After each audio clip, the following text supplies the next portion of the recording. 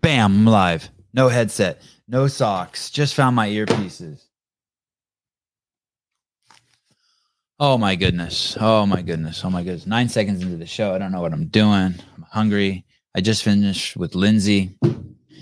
About to go live with Greg Amundson. Holy cow. Holy cow. The love, sharing the light and the love of Christ. That's the topic of this episode. I don't know if that's something I know a lot about. Let's see. I know Greg knows a lot about it, so that's going to be perfect. I wonder if I'll still talk a lot, even though I don't know a lot about it. Seems to be my MO. Oi. Oh, my feet got cold. So basically, I was on the podcast this morning with Lindsay from BirthFit. 2 hours and 40 minutes. What a great conversation. I really liked her. And she's engaged in trying to make a baby with an old friend of mine, Lance Cantu. I haven't stayed in close contact with Lance, but man, what a great dude. When I knew him back in the day, the early days of CrossFit, I don't know, 2006, 7, 8, something like that. He was around a lot because I would go down to, I would see him with the Texas crew, like Jeremy Teal and stuff. Anyway, she was on, and then in like 2 hours into the podcast, she's like, yeah, I'm marrying that dude. And I was like, whoa, what a small world. A few days. So speaking of old school, I don't know where I was going with that. Had too much coffee, but speaking of old school, this next guest is Greg Amundson. Oh shit. I'm supposed to email the link to him. I texted to him.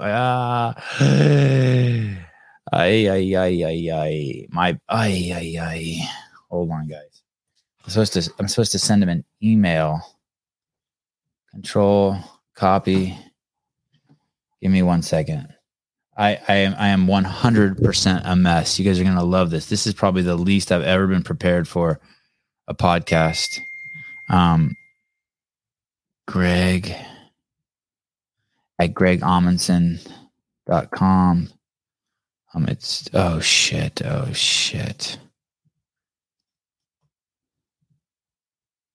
What a morning. I promise you the show is going to be great. He's a great guest. You can't go wrong with Greg.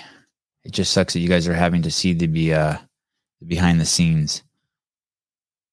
Basically, a few minutes ago, I was cleaning my kid's skateboard ramp off between podcasts. There, sent.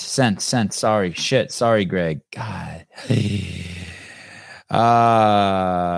Yes, I just emailed. Sorry, Greg. Okay. Through the panic phase, 3 minutes and 12 seconds in. I'm so sorry for anyone who tuned it. I got to trim the beginning of this first part off when this lives permanently on YouTube. So this morning I did BirthFit with Lindsay, and I don't know why her last name is leaving me. I want to say Lindsay Valenzuela. It's clearly not Lindsay Valenzuela, but I did BirthFit with her for 2 hours and 40 minutes. And by the time I got off, I was like shaking. I think I was shaking because I drank too much coffee. I was too hungry, and the subject really, really stimulated me. The whole thing with birth is, the whole thing with birth and babies being born is amazing. And then on top of that, within 20 minutes, I had to eat something, get the skateboard ramp dry, and get ready to talk about light and the love of Christ with Greg Amundson. Yes. So good, brother. So good. Booyah, Kasha. Gotcha. Good morning. Good morning. I was just on with Lindsay from BirthFit. She's over there out of Texas, and we were talking about one of God's greatest gifts to the planet, babies, little babies. And just the making of babies, and just the importance of the right mindset, the right spirit of the parents. And and then 20 minutes later, Greg Amundson. So Greg is going to be for some, I wanted to have Greg on the show as a guest. And the timing is just kind of crazy because the producer, Matt Souza, reached out to him, and Greg, for whether he wants to go into it or not, is going to be out of, he's going to be busy with, he's completely taken over by life for a few months, maybe a year. I don't know how long, but basically we had a very short window, and it's like, hey, Greg was nice enough to be like, I can come on today or tomorrow. And then after that, I'm going to kind of be off the scene for a minute. So I was like, fuck it. Let's do it. Let's get him. So here we are. Thank you. I appreciate you asking me to come on your show. Thank you. Good to see you also. Yeah, thanks. The last time I talked to you, you were studying to become you were going to school to become I don't know if school's the right word, a minister? Yes, I'm going to seminary. Seminary. Yes. And are you still doing that? I graduated last year, then continued with another degree that will satisfy the doctorate requirements. I want to go for my PhD. So this final semester, I graduate with my second master's degree in December. Then I can go into the doctorate program. Okay, so I have no idea what. Now I'm swimming in deep waters. I thought that you go to seminary school. So this is what I thought. I thought that you find the love of God or the love of Jesus, and then from there you want to learn how to spread his word with accuracy and the way he would or she would want it spread. And so you go to seminary school, and then once you go to seminary school, you start spreading the word, and you do that through the systems in place, which are called like churches and stuff. but how are you getting it? Like, you can get a PhD in this? Like, so explain to me where my thinking and my understanding is all jacked up. Yeah, what's interesting about seminary is that in many other pursuits of mine, whether it be law enforcement, military, CrossFit, the day I decided I wanted to go into law enforcement, I didn't just raise my hand, take the oath. Oh, here's your badge. Here's your gun. Go get him, Tiger. There was a very long process involved of training, of preparing, of educating, so that when I took the oath of office, I was equipped. Same principle is involved in the military. In many respects, the same principle is involved in CrossFit. You might have every intention of opening a CrossFit studio. Absent the prerequisite requirements, you're just not able to. What's interesting is that in ministry, that is not necessarily the sequence of events that has to take place. So there's a lot of renowned pastors that have opened incredible churches absent any real theological or biblical training. But the way I'm wired, that didn't make sense. If I wanted to do something, whether it be in ministry or in anything else, the way I'm wired is I have a responsibility to the people that I'll either be serving and protecting or ministering to do everything I can to prepare myself, to educate myself. So that's what ultimately led me into seminary, with the goal of at the end being a law enforcement chaplain, which is what I'm currently doing. Yet once I started, it's like CrossFit or martial arts. You just want to keep going. It's so enriching. The seminary I attend is Western Seminary. The promise of the education is it's gospel-centered transformation. That's really what I feel has happened the past 4.5 years, and that's what I want to continue to experience. So I just decided to stay in school. I've been a student my whole life, so it's nothing really that new. My experience with God, and I probably use the word differently than you use it, but I use it interchangeably with the unknown, something that I'm not comfortable. Not comfortable is not the right word. God, for me, is let's just say the unknown for now, and I'll explore it later. Was something that I would have never, maybe I was experiencing it my whole life, but my first experience with it where I acknowledged it was when I was at rock bottom. Shit was like fucking coming unhinged at all seams, right? Basically life or death situation. Like, and not like I got in a car accident, but I was ready to tap, right? Life's got me in a chokehold. I'm ready to tap. And then I have this, maybe God was always there and I just became aware of it in that moment, or maybe we bumped into each other in the mall. I'm not sure how it worked, but there was that interaction, right, with the unknown. Wow. And then from there, I understand, I'm not sure if I'm using this word right, the proclivity of wanting to share that with everybody for two reasons. One, because it's so awesome. And two, because you're not sure if it's fucking real. And so you need validation from the outside world that was fucking real. I knew I wasn't on drugs, but it's pretty far out, as they say in the 70s. For you, so there are two questions for you. What was it for you that got you to be passionate enough to want to share it? Three questions. What happened to you that made you passionate enough to want to share it? What made you certain that these principles that surround the Bible, I guess, or Jesus, were the correct for your experience? And three, I don't think it's possible to have that experience unless you do hit rock bottom. But some people think that you can. And I just don't believe it, because every time then I finally meet someone who's actually had like one of these like kaboom, it's like shit.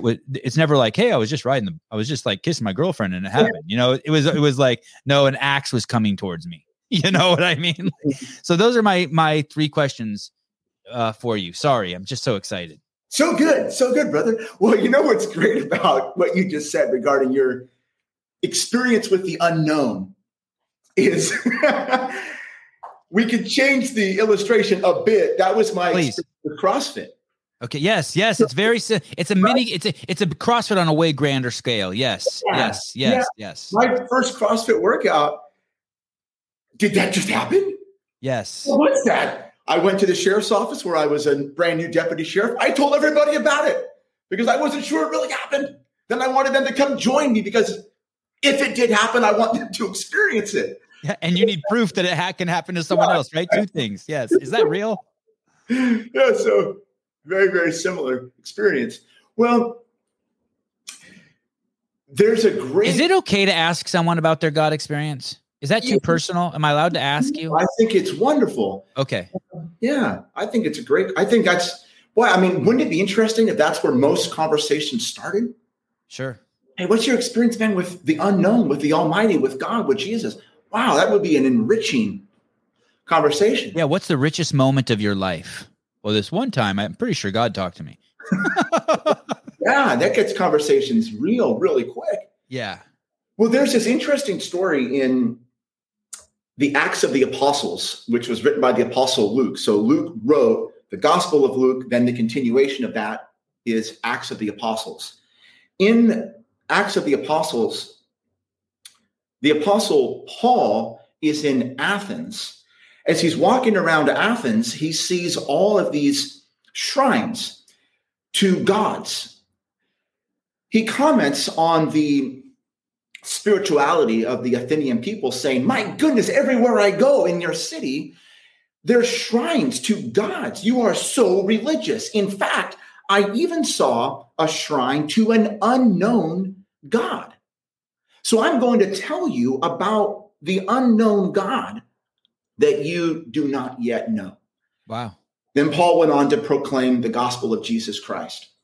So the reason that I think in my life, learning about Jesus and having faith in Jesus has been so transformational is that it's the unknown, infinite God becoming incarnate in a real person. So Jesus himself said, I am the way, I am the truth, I am the life. No one can get to the Father, to the unknown, to the infinite, except through me. So Jesus gives us this really objective, concrete person who is God that we can know, that we can relate to, because he's a person, yet he's also God. So unlike some of the other attempts at experiencing the void or the unknown, Jesus has just given me a really tangible way to know God, to have faith in God. So I'm trying to share that because I don't know if absent Jesus, that same level of certainty and the goodness and the love and the light of God, I don't know if absent Jesus, that can be experienced. That's the proclamation of the gospel, is that apart from Jesus, we just can't know the true love of God. And that's been the experience in my life. Really no different, but on a far more profound level than the experience in my life for over 20 years is you just can't get fit absent CrossFit. You can work out. Yet if you really want to change your life, if you want to experience levels of fitness that will astonish you mentally and physically, you've got to do CrossFit. It's really the only way. And that's been my experience with the gospel. It's the only way. For me, the CrossFit piece was even more simple. I remember just doing, I think the workout was Nicole or something, but basically it was some workout where you run 400 meters as fast as you can, and then you do some pull-ups. And when I did that, I was like, holy shit, I'm 34 years old. And I can't tell you the last time I ran as fast as I can. I'm going to push on this a little bit more. Why did you awaken to Jesus? What did you see? What did you experience that in your life that made you go, okay, I need to pursue this? And then the other thing is are you open to exploring doubts, or are doubts something you push out? Or is that the Satan character? No. Thanks for letting me just bomb you. I know I'm just coming in hot. So good. Well, the first question, really, that's the question I think you're getting to, is the conversion story. Yeah. What made you say yes to Jesus? What was that moment in your life? And some people, a lot like your experience, some people have this radical experience. Something just interrupts their life, a life ambush, as my friend Jason Redmond would say, that leads you to the light. Uh-huh. I never had one of those experiences.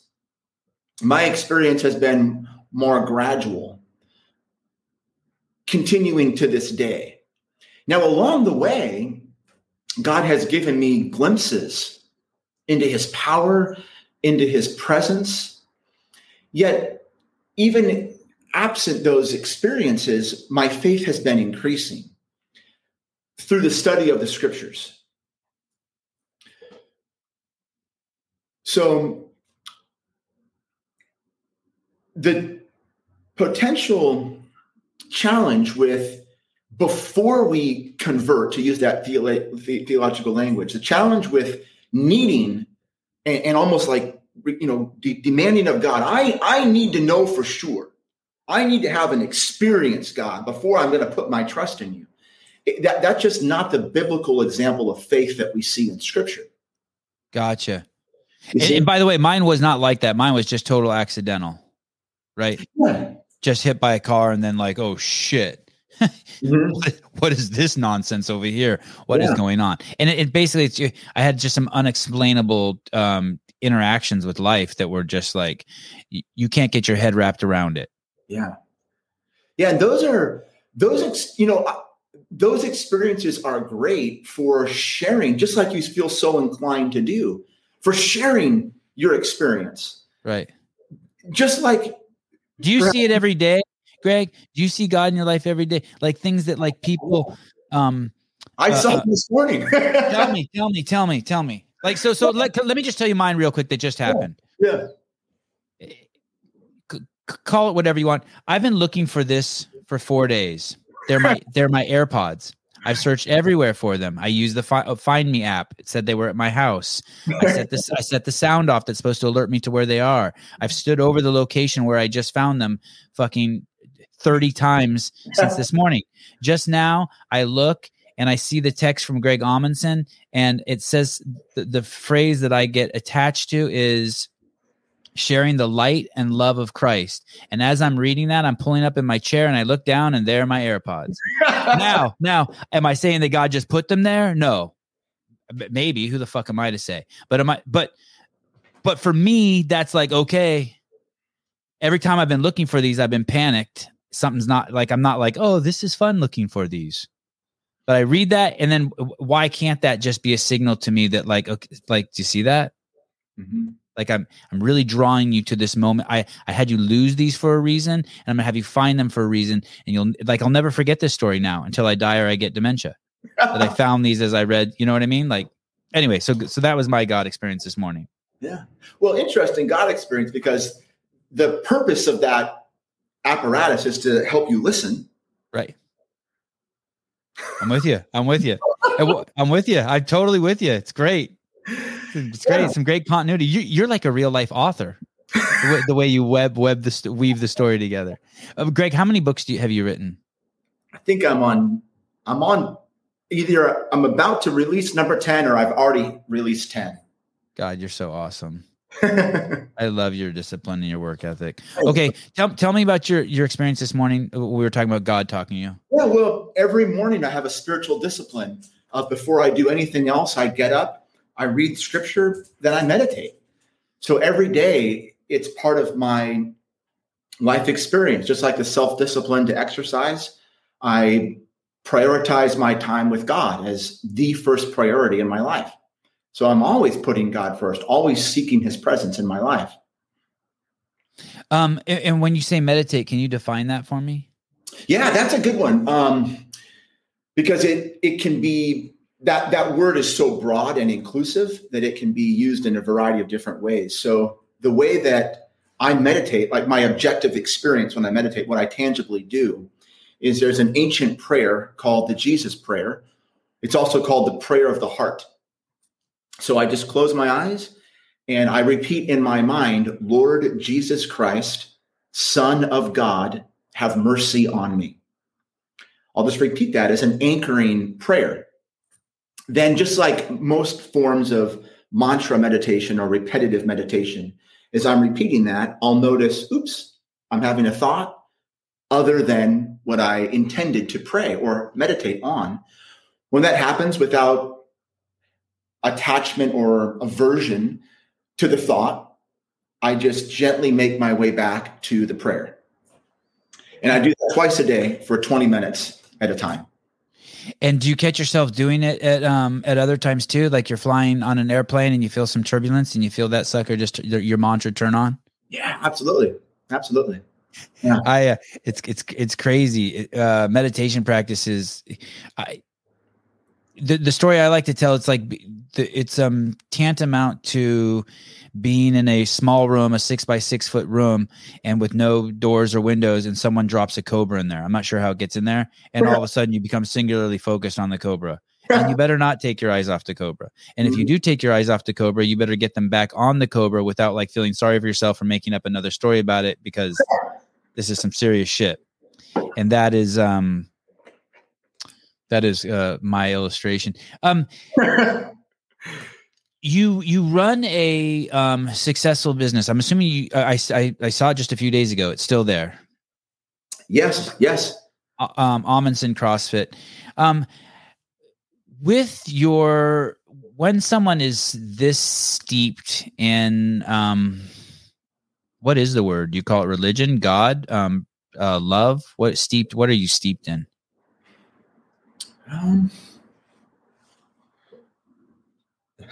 To come back to the message I sent you earlier, I'm steeped in the light and love of Christ. Okay. Is it, do people have, I was just talking to Lindsay about Rich Froning this morning about how there's nothing alienating about him. We all know that he loves Jesus and he's a hardcore Christian, or at least he wants us to believe that. And I believe it. And yet there's no alienation from him. Like someone like me, who's not religious, who's not Christian, how do you do that? How do you run a business and how do you make it so comfortable for someone like me to still come close to you? When you have such strong conviction and our convictions don't align? How do you, or do you even need to worry about alienating people? I mean, the thought doesn't cross my mind. I just try to I'm just being me, I'm just, I don't do anything different I don't compartmentalize my life. So if I came to your house for dinner and you were to pray, we would hold hands and pray. And it wouldn't matter if I was Muslim or whatever, we would still pray. Yeah. It's not your concern if it alienates me or not. It's just who you are, and I can decide to accept it or not. Yeah. And if I knew in advance of your faith background, I would try to be as inclusive of your religious worldview as possible. The illustration I often use is I've always tried to build bridges from my life into someone else's life. So even in CrossFit, I'm not going to get anywhere if I walk into a gym and if I see an athlete standing in front of the mirror doing bicep curls. I know what's far better than a bicep curl is a pull-up. Right. I'm not going to get anywhere if I ridicule the person for doing a bicep curl. But if I go next to him and just start cranking out pull-ups, I'm gonna win him to the pull-up. Right. It's the same thing in my faith. I'm not going to get anywhere if I ridicule or insult or belittle someone because of their religious worldview. But if I authentically live according to my faith in Jesus, if I just radiate that in my life, I might be able to spark interest and curiosity in someone to ask, like, what is it about you that, like, what drives you? And then I can share with them. You can take your L1 and it's the recipe for fitness, right? I mean, it's a recipe for a lot of things, but it's a recipe to basically controlled struggle, to force adaptation, eating the proper food, nutrition to get the healthiest, the fastest. It's basically the recipe for your DNA, right? Mm-hmm. Is the Bible also the recipe for becoming a conduit of God or having a relationship with Jesus? Is it like, let's say I don't have a relationship with God, can I read it and then I slowly, what rules do I follow? The 10 Commandments? Like, explain to me the relationship of that book and sort of tuning in your antenna to be with God. Is that how it works? Am I understanding it right? Yeah, let me set my notebook here because there was. I thought you fell down for a second. You vanished. Quick, call 911. By the way, that painting behind you is awesome. I saw that you just sold it. Congratulations. That is really cool. Thank you. It's my warrior painting. Yeah, it's dope. Did you ask the person you sold it to if it's okay to be on this podcast?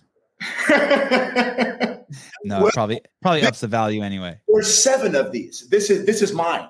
Oh, awesome. This is mine. So okay. In fact, I've pretty much moved out of my condo. This is going to leave with me last. It's that important to me. I pretty much got that, my computer, and my Bible. Where is your condo? It's on 41st Avenue. My bay window overlooks O'Neill's surf shop. I got a little ocean view right by my CrossFit gym. Okay, and that's where I see you running. Exactly. Yes. I've told that story, I bet you, on a dozen podcasts where I see you running down the street and I'll be driving behind you and I don't know it's you. And I just see this man in a pair of shorts running down the street. I'm like, who the fuck is this buff ass dude? And then as I ride by you, I'm like, oh, it's Greg. And I roll down my window and I'll scream at you, Greg. Let me share this with you. The Bible provides us with wisdom so that we can be competent with regard to the realities of life. And what is wisdom? So wisdom is something altogether different than knowledge or discretion. Imagine there's 5 different right, legal, moral, ethical choices you could make. Wisdom gives you the sensitivity to know what's the right choice. It gives you wisdom pertaining to all matters of life, insight, direction, composure, to all matters of life, which is different than knowledge. So many programs or institutions can provide you with remarkable knowledge, steps to take in given circumstances of life. You experience stimulus A, you reply with response B. What's interesting, though, is life doesn't often work that way. we're presented with stimulus A, then in light of stimulus A, I can do a lot of things. How do I know which one is right? And what's interesting is that as a pastoral counselor, as a chaplain, very often when people come to me for help, it's in knowing the will of God. People come to me, I want to know God's will for my life in this area. The Bible tells us, use wisdom. So you redirect them back to themselves. Well, the Bible also says, do not be wise in your own eyes. So it's not so much that I'm turning them back onto themselves, because very often the predicament we find ourselves in is a function of our own thinking. So if we turn it back on ourselves, we just perpetuate the problem. Right. So there's a higher level of insight, of perception or wisdom that we can attune ourselves to.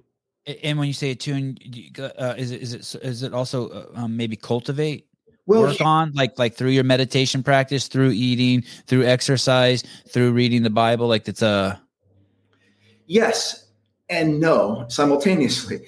Because there are certain disciplines that we can utilize, such as exercise, nutrition, hydration, rest, meditation, prayer, journaling, silence, solitude.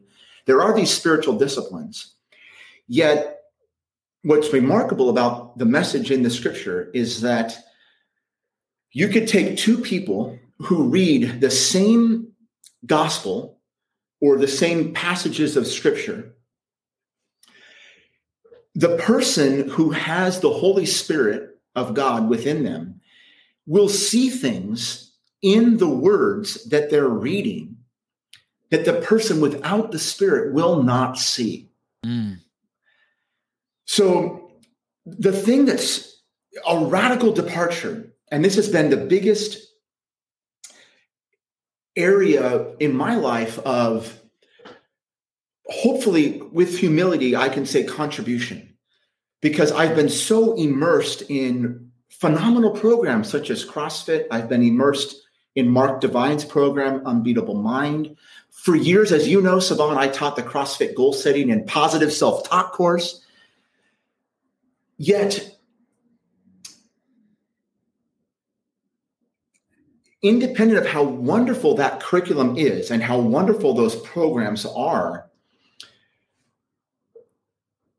what the scripture teaches and what I've experienced in my life is that if we really want to experience the life that God created us to experience, he has to come into our life in a supernatural way to provide us with the change of heart, to use theological language, the new life that allows us to be the person that we were made to be.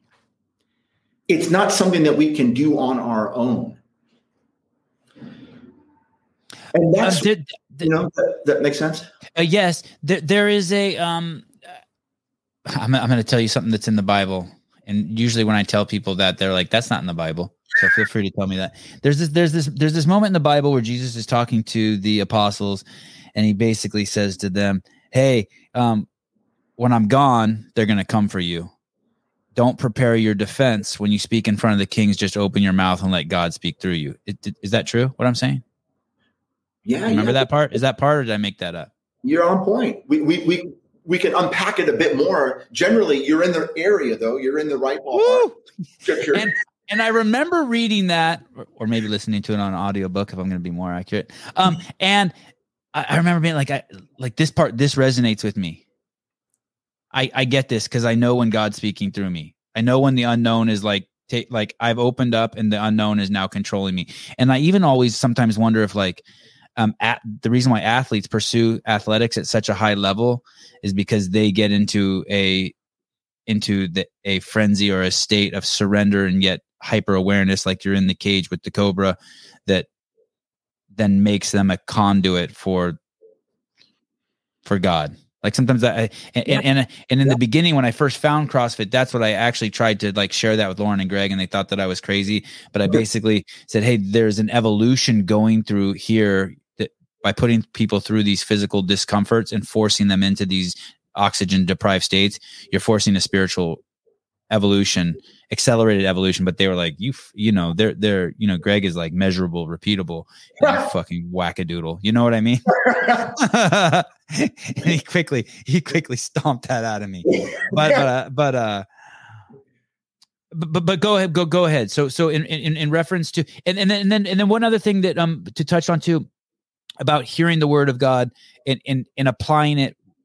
Someone hearing the word of God or hearing scripture in the Bible who has the Spirit, I guess, within him versus someone who doesn't in their interpretation of it. It's very similar to the way I see society work. You can tell 100 men, hey, there's a snail crossing the street here.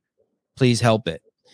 Some people will just stand by the snail and guard it to make sure it doesn't get stepped on. Some people will pick it up and carry it across the street. There's a million different ways, but some of those ways of helping that snail will actually kill the snail. And actually a lot of them.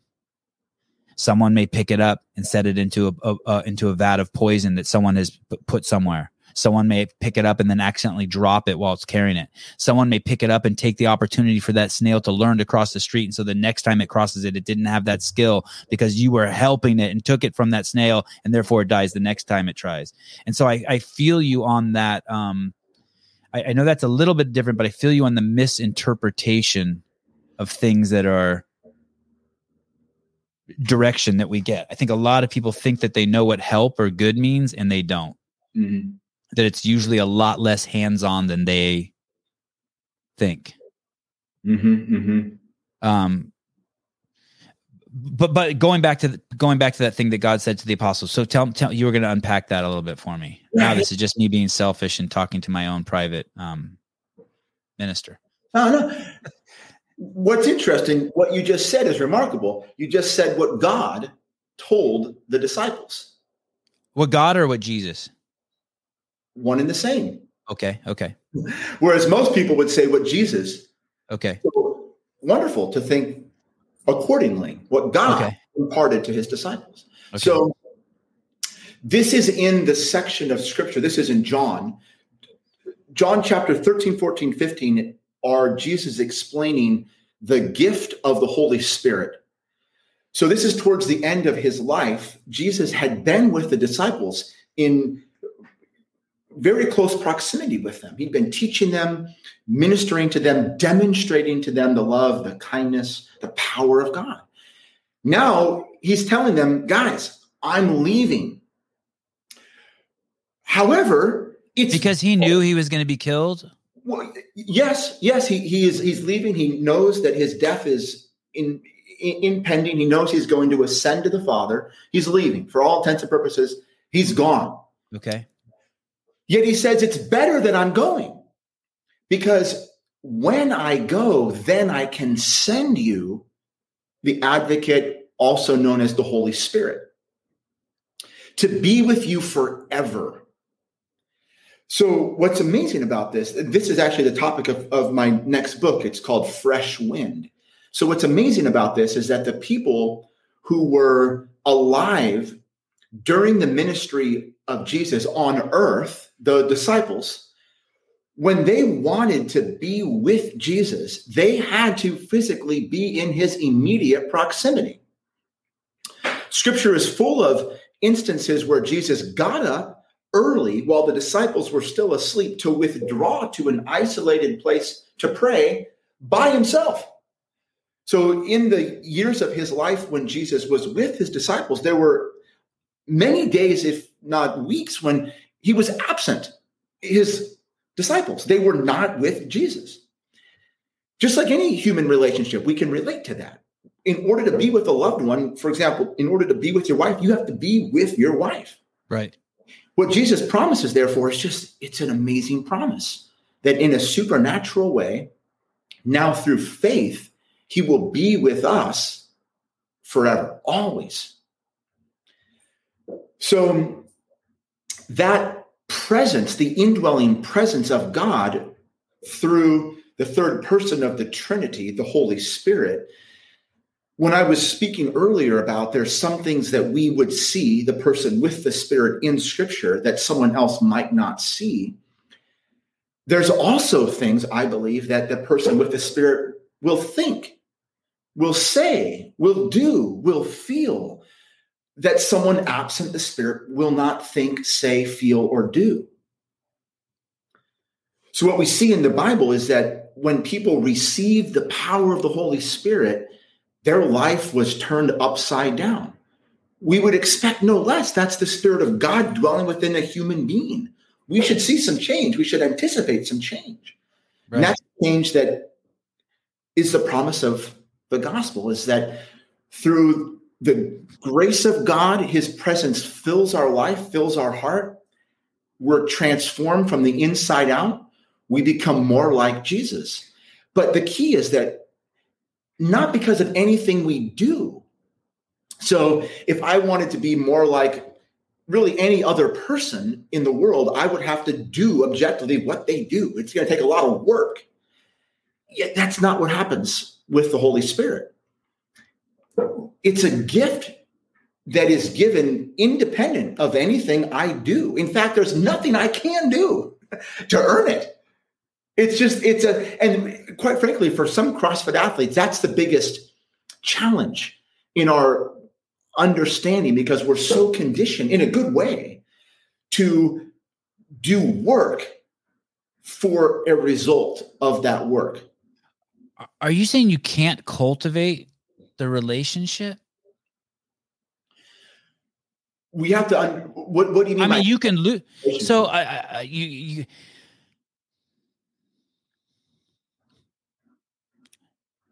you have this transformation. You get what did you call it? You get imbued, or you get filled with the Holy Spirit. You have that. You have that occurrence in your life. Mm-hmm. Now you're saying that you don't have to. So what I'm saying, did I hear you say right that you can't cultivate that? Because I mean, I'm no Christian, but I think you can cultivate that. Well, what I'm saying is that,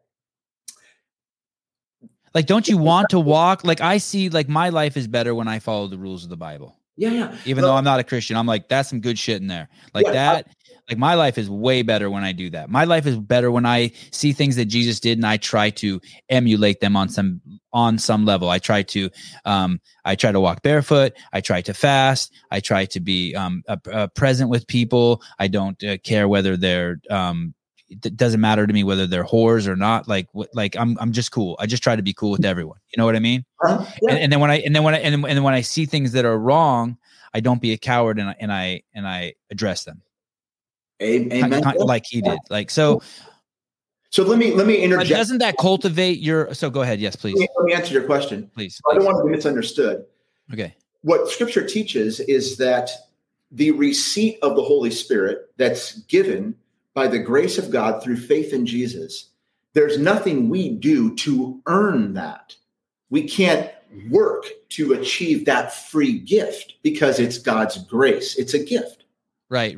Now, once we receive the gift, and you can't reject it either, right? If you get it, you got it. You now know. Yeah, you're filled with the Holy Spirit. Now, just like any gift, I can receive something that is beyond anything I could ask for or imagine. I can receive a gift of infinite value and just disregard the gift and not care for it or nurture it or love it.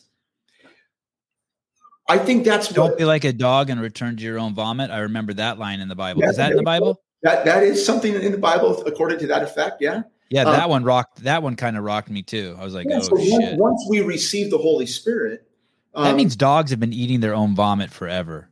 It's crazy how that'll last forever. Sorry to interrupt. Sorry. Let's talk about this point because it's very important. Yeah. Sorry. Once we receive the Holy Spirit, then there are certainly certain things we could do that would make us more sensitive to God's presence, thus the spiritual disciplines. The key distinction, though, is that you could do all the spiritual disciplines absent the gift of the Holy Spirit. You see that? So I can obey the commandments and perhaps live a life of ease. And that's wonderful. It's far better to live a life in obedience to the commandments than to willfully disobey the commandments. That seems to be natural law. where we tend as a society to be desirous of let's obey these laws. I mean, this is what allows societies to function in harmony with each other. Right. Yet no amount of obedience to the law leads us into this relationship that God just wants to freely give us through faith in his son. Oh, shit. That's not good. And on the flip side of that, it even seems like those people who are most disobeying it get slapped up and be like, okay, here's some Holy Spirit for you. Right? I don't understand what you just said. What, if I'm understanding you correctly, you're saying that like you can be a good person. My words, you can read the Bible, you can follow the scripture, you can follow the 10 commandments, you can do all the things that you believe to the best of your ability that God and Jesus want you to do. And yet you might not get filled with the Holy Spirit. And yet there's people who are like genuinely just complete rabble rousers, shit disturbers. I don't want to call them bad people because I don't know God's plan, but then the Holy Spirit imbues them. And it seems to be like, that's the common story. Like someone like either something like it was someone like who was in Auschwitz and all of a sudden God spoke to them. And it was like, geez, that seems a lot of, and yet the guy over here who's practicing the Bible isn't getting it. So it's just happen chance if you wake up or not, if you have Jesus fill your heart, if you have God fill you with the Holy Spirit. No. Okay. Sorry. I'm trying, Greg. I'm trying. It's okay. Yeah. It's a wonderful doctrine. So the gift of the Holy Spirit happens at the moment to come back to the word we used earlier, conversion. So the moment that someone. But how do you get that? You just won the lotto? You just get lucky? No. Imagine that. Well, I don't even have to create an imaginary story. So this happens on a fairly regular basis where people seek me out because they want a new life. The direction they're going is it's not working well for them. And they believe that God has something greater for them in store. They don't yet have a personal relationship with Jesus. They haven't received Jesus as their Lord and Savior. So in a conversation, I lead them to faith in Christ. And it's just a matter of that person saying, Jesus, I repent from my sin, which means that the direction I'm going, I turn away from that to follow you. I put my faith in you. I believe that you are the Son of God. I want to follow you for the rest of my life. So Jesus, in that sense, might, in that person's understanding of who he is, he's no longer just the historical person, Jesus. This is now Jesus, God, the Son. So they put their faith in Jesus as their Lord, as their Savior. And in that moment, according to my understanding of Scripture, in that very moment, that person is given the gift of the Holy Spirit. So they have it. It's not a lottery. They don't wake up one day, well, look, it happens immediately. And then their new life begins. So think of it this way. When someone enters or joins my CrossFit gym, they turn from their former life of bicep curls. They want to enroll into the new way, the new methodology. That day, they join. That'd be the receipt that day of this new life. Then they keep coming to the gym. Every day they come, they experience more of the awesomeness that the gym has in store for them. It's very similar in my walk with Jesus. Every day there's something new in store for me. Is it like it's everywhere already? And when people come to you and they have this talk with you, that something inside of them opens or accepts it or becomes aware of it. My wife sent me something the other day. It was just some meme on Instagram, and it says, "You'll only see what you're prepared to see." And that's I don't think people realize like how crazy true that might be. Like, I'm like this thing was sitting on the ground at my feet for the last 5 days. Was I not prepared to see it? Mm-hmm. Is it like that? Is it real? Is it the Holy Spirit is everywhere? and that when they talk to you, it allows them to interact with it? Or am I being too superficial? I'm trying to like bring worldly aspects to it. I mean, God, I'm sure you've heard the cliche, God works in mysterious ways. There is perhaps a fitting story, though, to this very effect. In the Gospel of Mark, there's a story where Jesus gets into the boat with his disciples. His disciples bring him into the boat, and the particular verse says they bring Jesus with them just as they thought he was. So now Jesus is in the boat. He falls asleep. No sooner had he fallen asleep than there's a mighty storm. The waves are crashing over the boat. Their lives are all in jeopardy. So the disciples wake Jesus up. Jesus then rebukes the storm, calms the wave. Then the disciples think to themselves, who can calm the storm? Who can rebuke the waves? Well, the answer is God. Then they realize who Jesus really is. You see that? So this is, I think, what happens all the time is we have this idea of who we think Jesus is. So I want Jesus in my life, in my boat, just the way I think he is. Right. Then what happens? The storm comes. We cry out. Essentially, we cry out to God who is sleeping within us. God, help! He calms the storm in our life. Maybe this was your experience. You realize, the thought I had in my mind about who I thought Jesus was might not be who he really is. No, it was more like the other way you said it. It just caused upheaval. In a good way. Yeah. But it's basically like just someone coming into your room and just throwing all your shit around. Yeah. Like, hey, you better get your shit together and reorganize this shit. But yeah, I get so I like the way you say that. God works in mysterious ways. You can't put it in a box. You can't put it in a box. I don't see how that could be possible. The journey. Yeah. When I was a sophomore in high school, I had a English teacher, and he said that, hey, I know I'm not supposed to teach you guys the Bible. If you guys want to report me to the principal or superintendent, like, I don't give a fuck. We're going to read Job in here, and then we're going to act it out.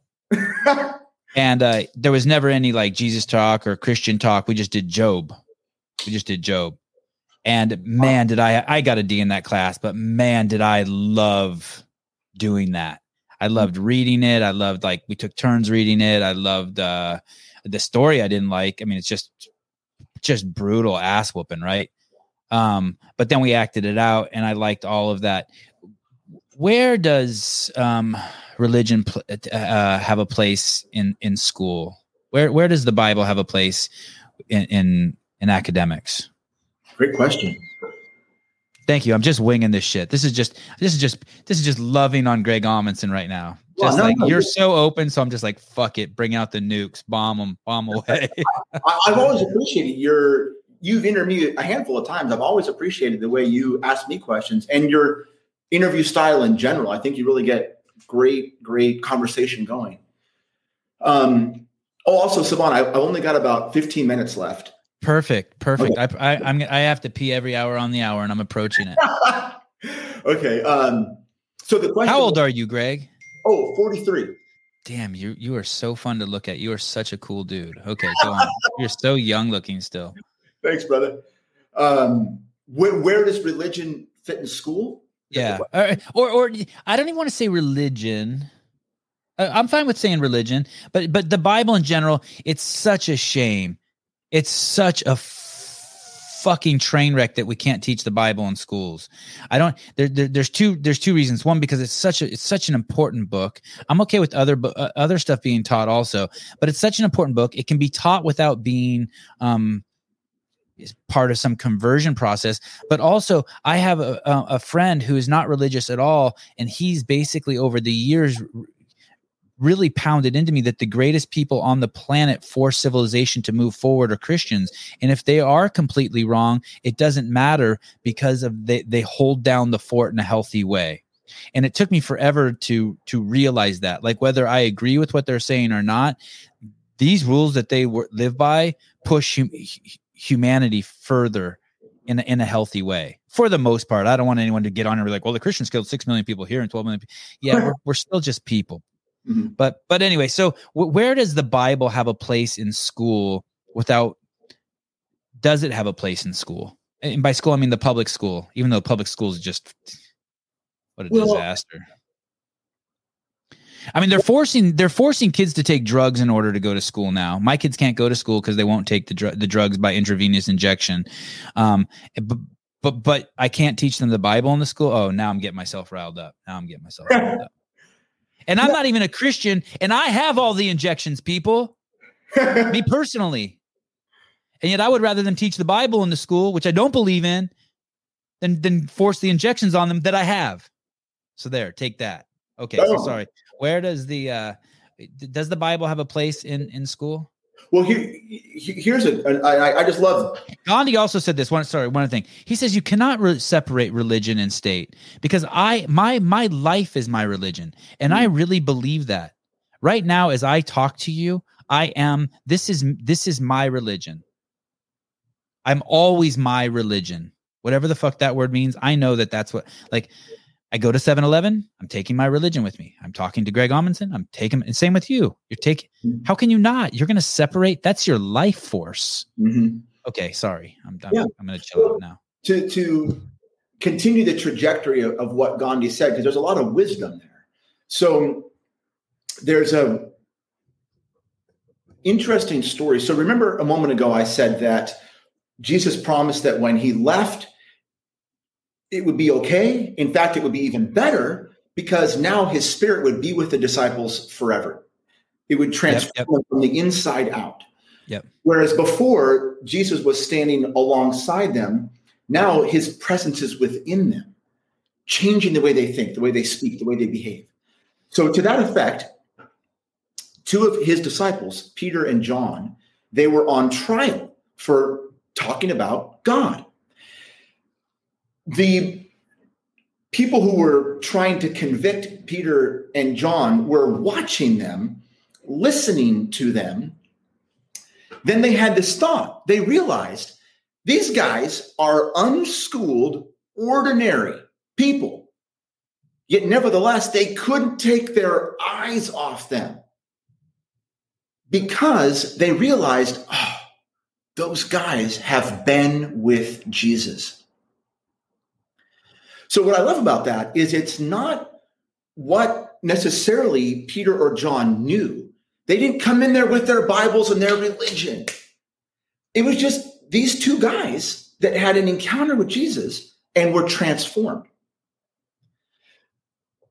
So what's going to change the world or change an institution isn't necessarily just memorizing Proverbs from the Bible and quoting scripture and hammering people with the 10 commandments. What's going to change people is people who have been transformed by Christ themselves. Entering into the workplace, entering into a gym, entering into any type of institution, because people are going to take notice. That boy or that girl, that man or that woman, man, they've been with Jesus. Look at that person. I want to be like them. That's what's going to have a real change in our world. I think that's what our world needs, is that type of change. I'm going to ask you a crazy question. Ready? Brace yourself. How many people, if there's 7 billion people on the planet, how many of those have been filled with the Holy Spirit? Is that did I ask that right? I think you asked the question correctly. I just won't even know where to. Like, could you be on the planet and not know someone? Like is there's nothing in scripture that says 1 in 3 men or 1 in 5 men. What about that thing in the Bible where it says anytime 3 men are together, God is present or Jesus is present? Is there something like that? Or did I make that up from a Paulo Coelho book or something? No, you're doing great. Jesus said, whenever 2 or more gather in my name, I am there with them. Why is that? How come not 1? How about this line? So how about this line? This one, I love this one too. I like the dog one a lot, but I like this one too. The guy who stands up in church and praises me and celebrates me will receive his accolades and his rewards in church. He who stands up alone in his bedroom and celebrates me will receive the glory of God for the rest of his life, or some shit like that. You know what I'm talking about? I'm not worried. I'm trying to make it sound fancy, like put my own, like what words I think come out of scripture. It's basically like the people who are in church doing the hallelujah thing will receive their reward there in church, which I guess that reward being the respect of their peers and blah, blah, blah. But he who like celebrates me and communes with me privately behind closed doors will receive me for the rest of their life. Meaning like I think it's a talk on humility. Like, hey, don't just do this just for show. That doesn't ring a bell with you? Well, I'm bound to make something up. You've really gone with me. The last 5 things I've made up, you've been like, oh yeah, there is something like that in the Bible. It's bound to strike out sooner or later. Yeah, you're on the right track. The first thing I would say, and this is really, really important, is whenever we talk about scripture, we have to take what usually is 1 or 2 verses.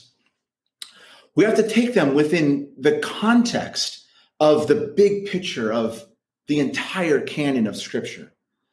Otherwise, we run the risk, and history has sadly demonstrated this, of a misapplication of Scripture.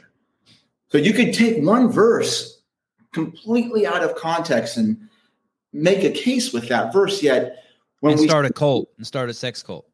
Sure, you can do a lot of harm that way. Yeah. So it's always important to see the big picture. Also, all of Scripture is about Jesus. Amazing. All of Scripture is about Jesus. So if we want to understand... When you say Scripture, you mean the whole Bible? The whole Bible? Whole Bible. Whole Bible. Okay. Yeah. So if we want to understand any verse, we just take a step back to see that verse within the context of that particular book of the Bible. Then we take a further step back to see what that verse reveals to us or demonstrates to us about Jesus. He is the ultimate interpretive key that we have to see Scripture. So what you spoke to a moment earlier, really what's remarkable about this idea is how congruent it is with what we just naturally tend to want to affirm. So integrity is doing the right thing, even when no one's watching. Integrity. I love that word. It's so easy, if everyone's watching me, to be a man of integrity and then to go behind closed doors, and then my real self comes out. So how much better to be the man or the woman that in the privacy of my own home, I uphold the values that I really believe to be true, that I really want to demonstrate, and to falter out in the world. Isn't it better to see that sequence of events where when I'm in public, I just crumble, but man, I'm really trying in the privacy of my home, than the opposite, to fake it in public and at home? You guys fooled all you, right? Right. So we just tend, what's so wonderful about the Bible, about Scripture, is a part of us we just seem to say, yeah. When we unpack it a bit more, we see to use the word again, we see the wisdom in what Jesus was teaching. Sometimes to your point regarding school life, how sad, right? That someone couldn't learn that really valuable principle. Yeah. Through the lens of Scripture in an academic environment. You can talk about integrity all you want, yet if you were to talk about integrity through the lens of theology, don't go there. Yeah, it's crazy. And that story has stuck with me my whole life. And it's really given me like it dug a depth into me that's made me richer as a person. Way richer, right? Here's the story of this guy who's just trying to be faithful to God at all costs. I mean, one of my life is so easy, Greg. I know you have to go, but my life is so easy. The hardships in my life are when I'm walking down from the Point to the Hook along the Pacific Ocean there, one of the most beautiful spots on planet Earth. just a short distance from my house and your house.